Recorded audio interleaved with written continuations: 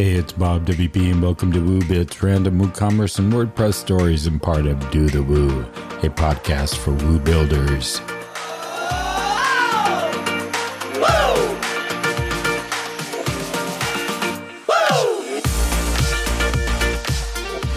Today I want to talk a bit about that first WordCamp experience. But first, thanks to our pod friend LearnDash. Their LearnDash Cloud gives course creators an easy and powerful way to build their online courses. Developers and builders can use it as a perfect resource for new and existing clients. So check it out at learndash.com. Well, it's that time of year, typically when one of the larger WordCamps is on the horizon. A lot of community members share their tips for first-timers attending WordCamps. And each time, I really appreciate the perspectives that everyone takes and shares, whether it be on the reflections of their first time or a follow-up on a first-time experience. Now, I've written them in the past myself and shared them on social as well. And you may ask, what can be shared that hasn't already been said? Well, like most content, I would answer by saying that everyone has a different perspective from their experience. And then there is the fact that there's always newcomers for every WordCamp that comes around the corner. With that said, I didn't really come here to share some long list that I have myself, but I do want to give you two examples of this that I came across recently, specifically for the upcoming WordCamp US. But then I'm going to close with a few thoughts that gives you something to ponder, whether you're a newbie or a veteran in the ecosystem. So that newbie experience. There's a thread I found on Twitter from Gina Marie, who recently attended WordCamp Europe and wanted to share her thoughts for those going to WordCamp US for the first time, which I believe she is going to as well.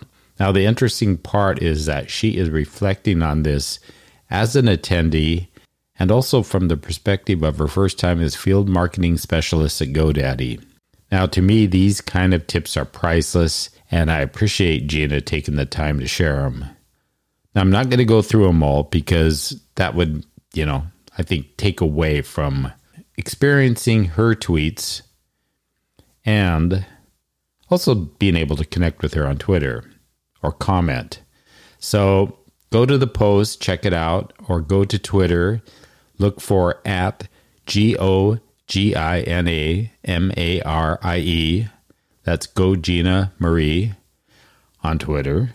And yeah, reader tips, add your tip, share your thoughts, and if it's the first time, maybe you can give her some kudos for what she shared with these 8 tips.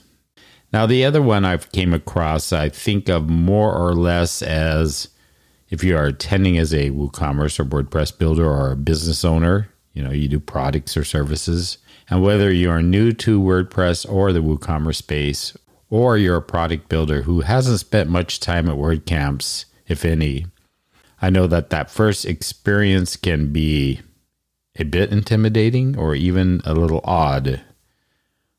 WordCamps are not your typical conference, nor is a community your typical business community. And I'm saying this in the sense of if you've gone to other business conferences, but I'm also saying this in a good way. Only yesterday, Jonathan Wold, one of our podcast hosts, wrote a great post on this subject that you can find on his site, which is jonathanwold.com. That's JONATHANWOLD.com. Again, this goes into a lot of thought around WordCamps and that first experience with the event as well as with the community. So I encourage you to read that through. I don't want to steal any of his thunder. I'd rather you go there and check it out. But you do need to go to the post, or when you check out that particular post, there's an image that Jonathan had as his featured image, and it's so cool. His daughter, Jensen, who is 9 years old, created the illustration of Jonathan with some friends at a WordCamp. Now, if you go there, you can guess who that dude on the right is. And I honestly don't believe anyone has ever done a better illustration of me than Jensen has done. And I think I'm going to have to commission her sometime for one for Do the Woo, to be honest. Now, I'm going to share some personal insights and lessons I learned, and these actually came through in my pre-WordPress days and have carried through my days of WordPress. If you've seen me at a WordCamp, or you might be seeing me at WordCamp US for the first time, you probably notice that I'm a little bit like a pinball, bouncing around the booth area and the hallway chat, talking to dozens of people. In the past, I've spoken at several WordCamps over the last 12 years, and I love meeting new faces. But if we go back to my pre-WordPress world of business, I'm going to even point out a time in the early 1990s. And this is a time when I really began business networking officially. One of the instances I recall is when I started attending Chamber of Commerce meetings. If you don't know what a Chamber of Commerce is, Google it. I'm not going to spend the time explaining that.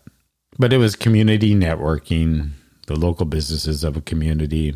And you go to these breakfasts and lunches and you sit around a table, and one by one they would ask you to stand up and introduce yourself. This typically happened at the beginning. And I can recall how my stomach would be tied up in a knot as I waited my turn. And as it came closer to my time, I would break out in a sweat. And maybe I was thinking I would lose part of my lunch or breakfast. And when the time came, I would stand up red-faced and stumble through my pitch.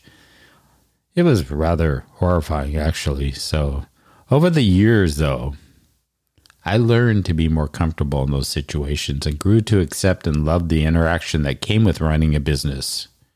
And it takes time. If you are at that point, or maybe not quite as severe as that, I say give it time.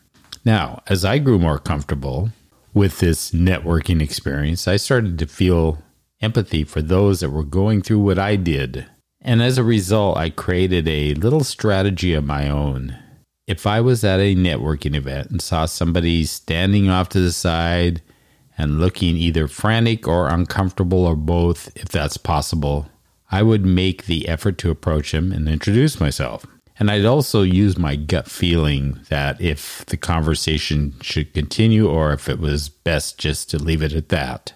But most times the conversation would continue, and then I would bring those people to meet others that I knew at the event. So this is a good thing to keep in mind for those of you that are veterans at WordCamps, been there, done that many times. We tend to get stuck in our little groups, our friends, our buddies, or whoever. We don't often go out and make that extra effort. So that's something to keep in mind. Now, last thing is likely the biggest thing I learned. And it probably is fair to say that it's not right for everyone. In those early years, I was told to plan out my networking. Almost a checklist, like, who I wanted to meet, make notes of what I needed to learn or ask, etc., etc. Now, in reality, this seems like a very effective way to get the most out of your networking, but I found that it made me more tense because I was like creating these little deadlines for myself at this event and focusing too much on that dreaded list that I felt I lost other opportunities. So guess what I did? One day, I decided to go to an event without any expectations or preparation. And to be honest, that was the best and most effective time I ever had at an event. And I've carried that attitude on ever since. Sure, now I may make some notes of some people I would like to meet, but I don't always make it a priority. Last thing I do is have people sign up on my Calendly account to grab slots to chat.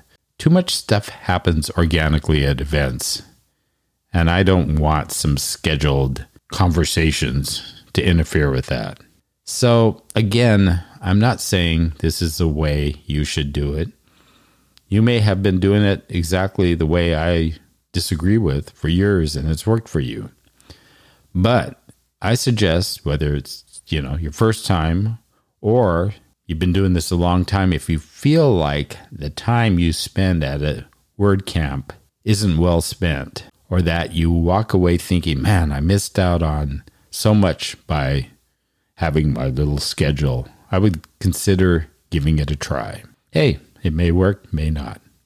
I'm hoping that all three of those experiences or those thoughts that I shared with you will hopefully give you some insight into other things to consider, whether it's your first time or your 100th time at a WordCamp. So I hope Gina's, Jonathan's, and my final thoughts will help you or someone you know get the most out of the next WordCamp you go to. And if you're going to WordCamp US, as always, make sure and say hi. Thanks again to my pod friend LearnCloud. Do check them out, as they may be the perfect resource to send your clients when they need something easy and effective to get up their online courses. They can go to LearnDash.com to learn more. And please feel free to share this episode or any other episode of Do the Woo with your friends. Help us get the word out. And until the next time, keep on doing the woo.